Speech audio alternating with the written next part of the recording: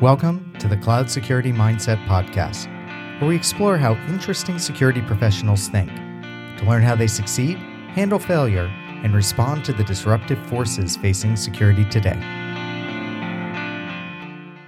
Hello, everyone. This is Rich Mogul, and welcome to the inaugural episode of the Cloud Security Mindset Podcast. Joining me, as should be on most of these shows, is Mr. Mike Rothman. Hey, Mike. Hello.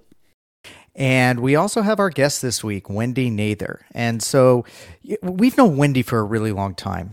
And we're really excited to get Wendy to be on the very first episode because she brings just, you say it a little bit too much as oversaid that somebody has a unique perspective, but I think it's pretty clear that Wendy actually has a very unique perspective. And she's one of those people in security that if you follow her on Twitter, you read her writings and see her speak, is just amazing at getting people to think a little bit differently. So Wendy, thanks for joining the show today.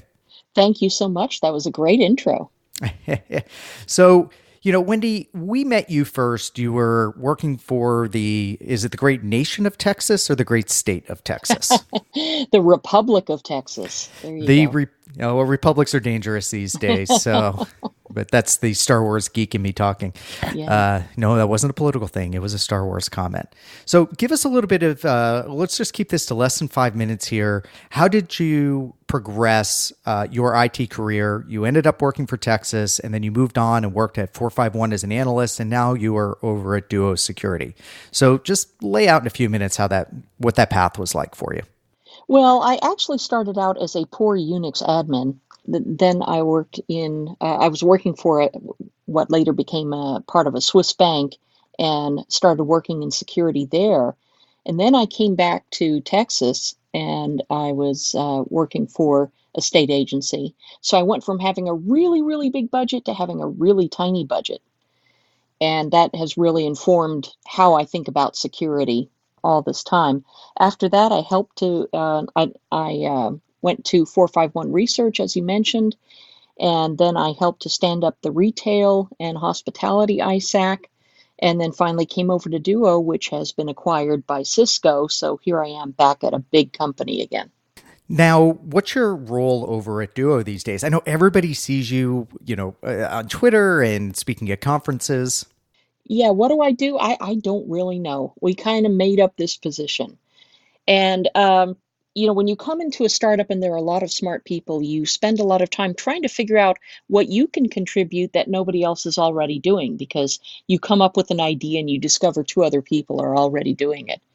So where I kind of ended up centering is in the fact that I was a former CISO and I could bring that perspective to Duo, both internally and externally. So internally, I would help with everything from product roadmap to design, saying if I were a CISO, this is what I would want from this product, and doing sales enablement training and telling poor salespeople that, security people are really good at spam filters, so they probably never saw your marketing email. Sorry. And then externally, speaking a lot, helping to raise the profile of Duo. And also, I think saying some of the things that CISOs can't get up and say on their own, that their companies won't let them say. Like, this patching stuff really is hard. Don't tell us to just patch. You come over here and you try to just patch. So they came to me after about a year of this and said, well, can you build a team to do it? And that's when I got some other really wonderful people to help me spread this mission around, I guess.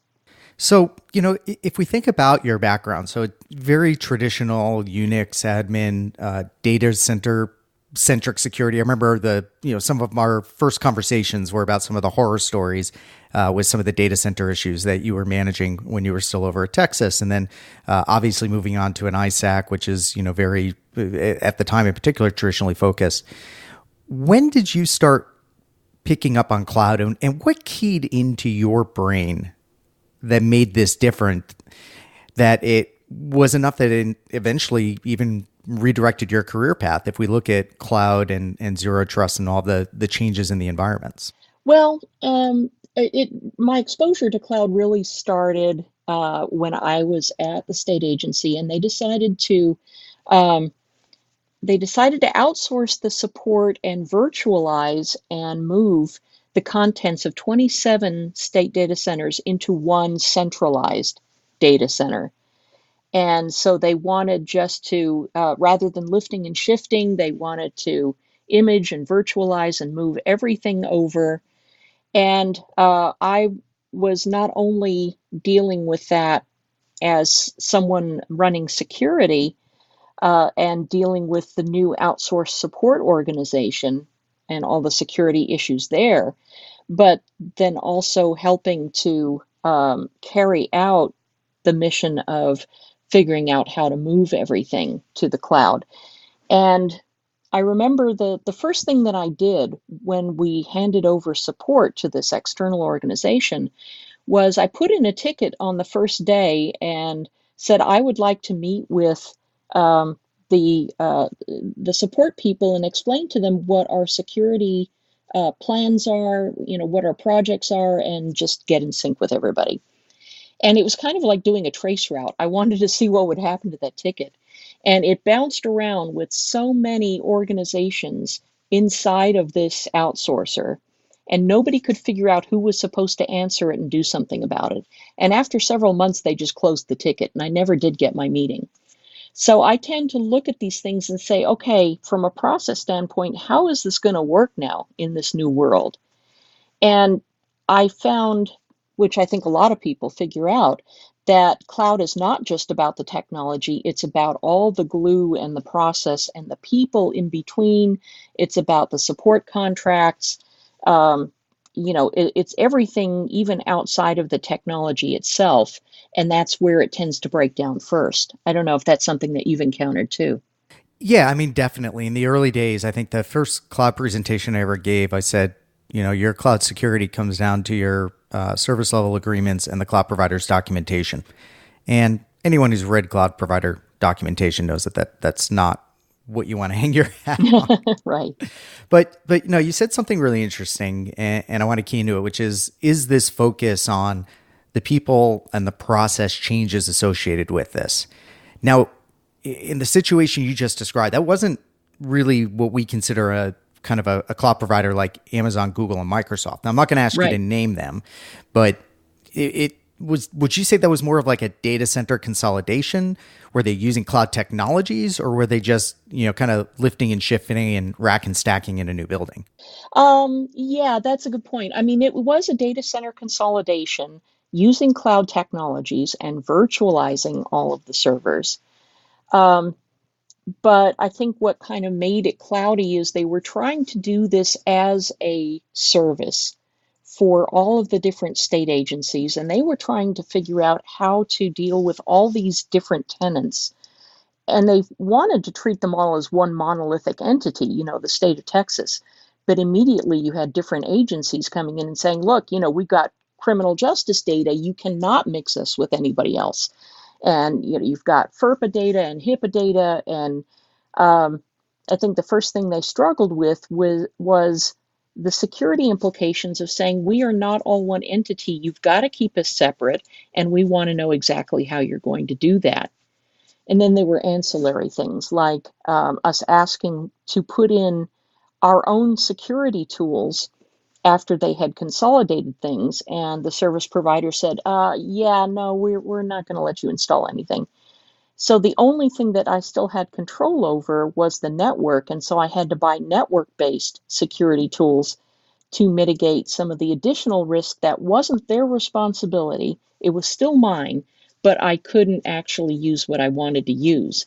So I think from that aspect, that is kind of like working with an external cloud provider where your ability to use things is kind of spread out in different layers. You can affect what you are doing at the top layer and the application layer, what they let you use, and then you can control your network access to what you're using. But in between, there's all this stuff that and all these layers that are out of your control. Right. So let's dig into that a little bit more, Wendy. When did you figure out that you were going to have to take different approaches, use different controls, in order to achieve your goals, right? Because first you have a kit of stuff that you were using when you controlled the data center. Now you can't use that kit, and we all know it's state government budgeting and kind of the procurement cycle. It's not like you can snap your fingers and all of a sudden new kit shows up that is more applicable to the data center environment that you're in. So did you deal with months or maybe even years of not having the visibility that you would need? It was tough, and I had the advantage that I tended to hire former sysadmins as security people. And so they were embedded in a lot of places in the operations, even after the outsourcing, so that we could step in and do things. As an example, you mentioned state procurement processes, and between that and a very large outsourcer and everything else, um, just getting a new VM um, provisioned for us, we asked for an additional one, took 9 months. Oof. I'm not kidding, 9 months. And so it got to where I ended up having to take control of whatever was still left in our data center, or, that we still had root access to. And I guess I can tell the story now. Maybe the statute of limitations is over, but we were kind of running our own dark net in what was left of our data center to be able to do things like we wanted to be able to back up some of our VMs, and it was taking so long to go through the regular process that one of my people just said, "Look, I'm just going to set this up on a server under my desk, and I'll just do the backups. Just don't say anything." Yeah, don't tell anybody. Right. Yeah, yeah. So, we had to go kind of rogue, and And let's be clear, this is not, without naming names, this was not an unknown company. I mean, this is kind of a sort of a brand name in this area. And obviously, we already gave it away. It's not Amazon, Microsoft, or Google. But this didn't end well, did it? it did not. And anybody who wants to do some OSINT and does some Googling can figure it out, because $800 million later, we terminated the contract. But I remember talking with you and with Mike about some of my issues. Talking with Chris Hoff, had a long discussion with him, and he pretty much said, "Yeah, good luck with that."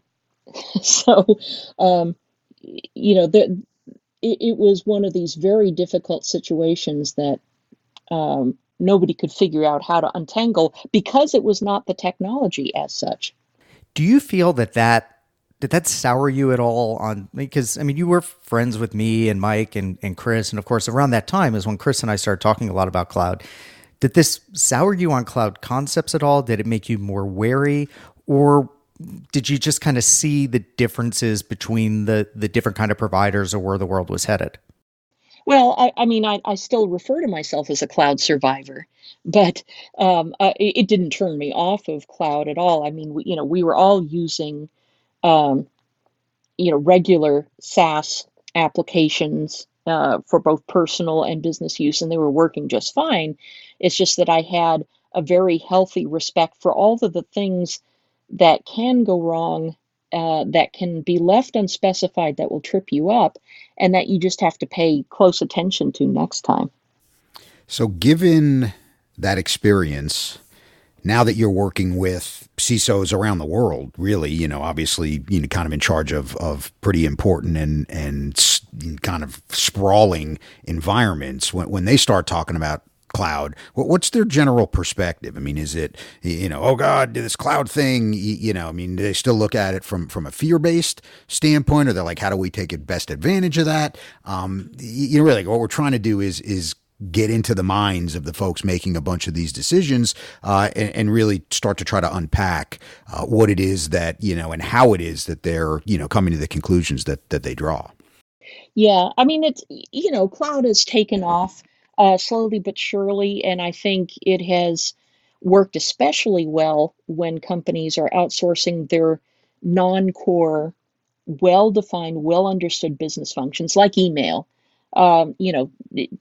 Office 365 is such a big thing now, and everybody's moving to it, and I haven't heard any, serious problems with it.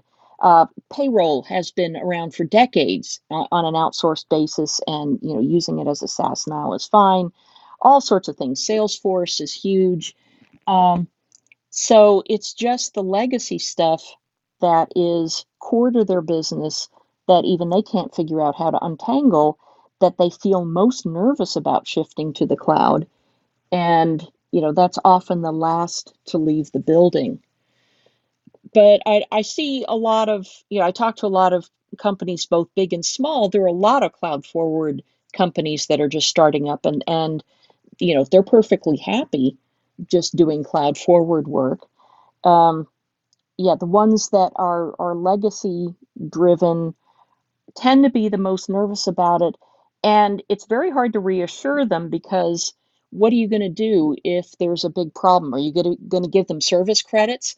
Because that's what we got. And it's like, oh, great, we're going to get service credits so we can get more of the same bad service.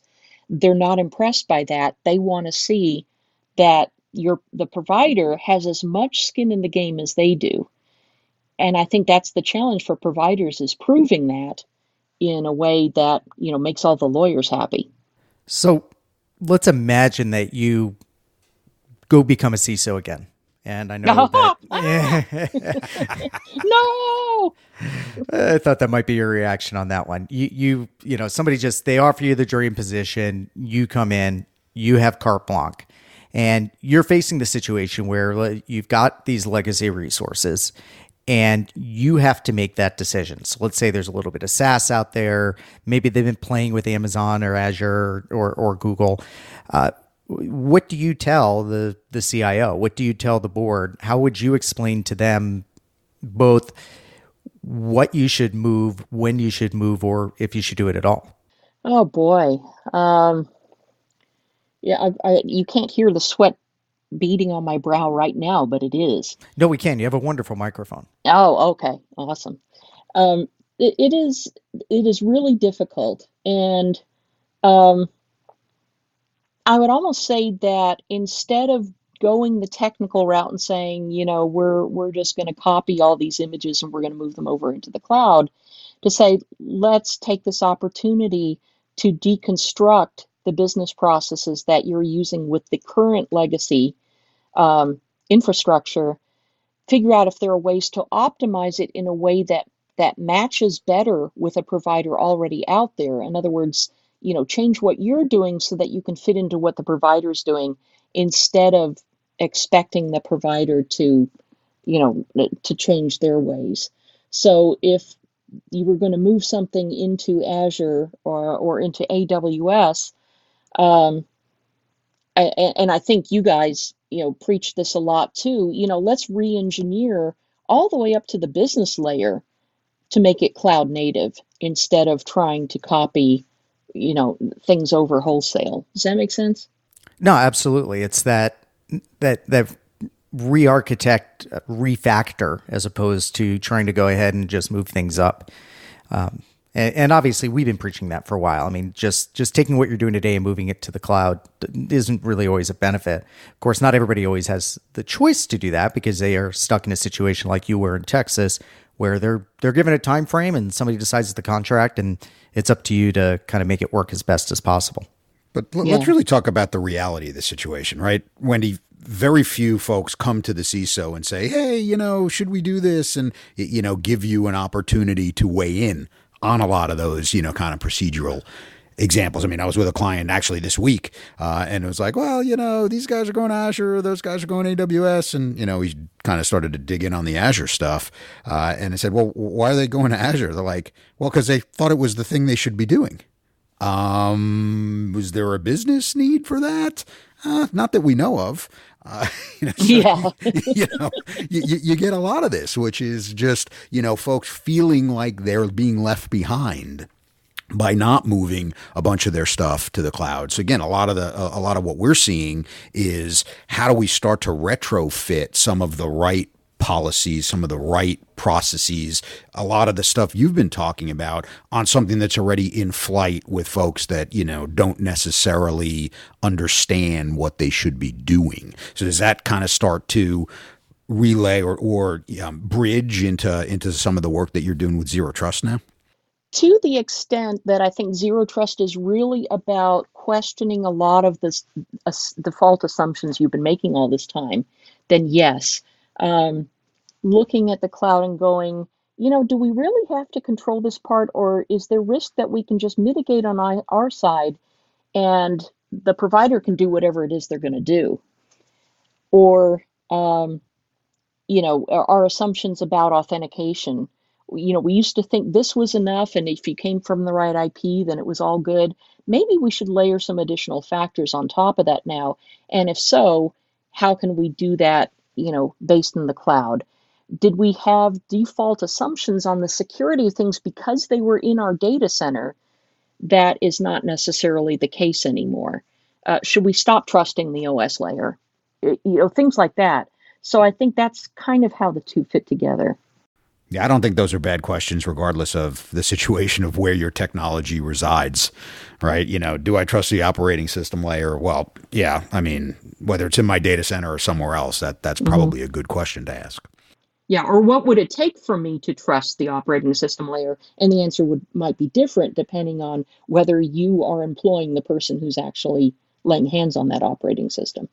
This is actually starting to move into one of the areas I was hoping we are going to get to, which is your bread and butter. And if we look at these zero trust concepts, and it means a lot of things to different people. But one of the things I'm impressed with is, if we look again at your background and where you are today, you are in kind of, some people would call it a semi-evangelist role. You're out there kind of sort of being a spokesperson. And Mike and I have seen a zillion of those. And these people bounce from company to company to company to topic to topic to topic. But it feels like you're an actual believer on this one. Like, you're not there just for the paycheck. You're not there just to, you're not the kind of person to put your reputation on the line just to sell out. I mean, that's what Mike and I do, for the record. So you hear this?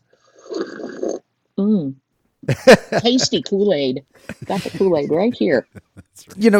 It's clear you care and you believe about this. And in particular, because you think, maybe I'm reading between the lines, but you feel that these approaches, and I'm not going to call it a technology, but that these approaches can start helping us deal with some of these problems of scalability that we have just really struggled with historically in security and in securing our users and our applications.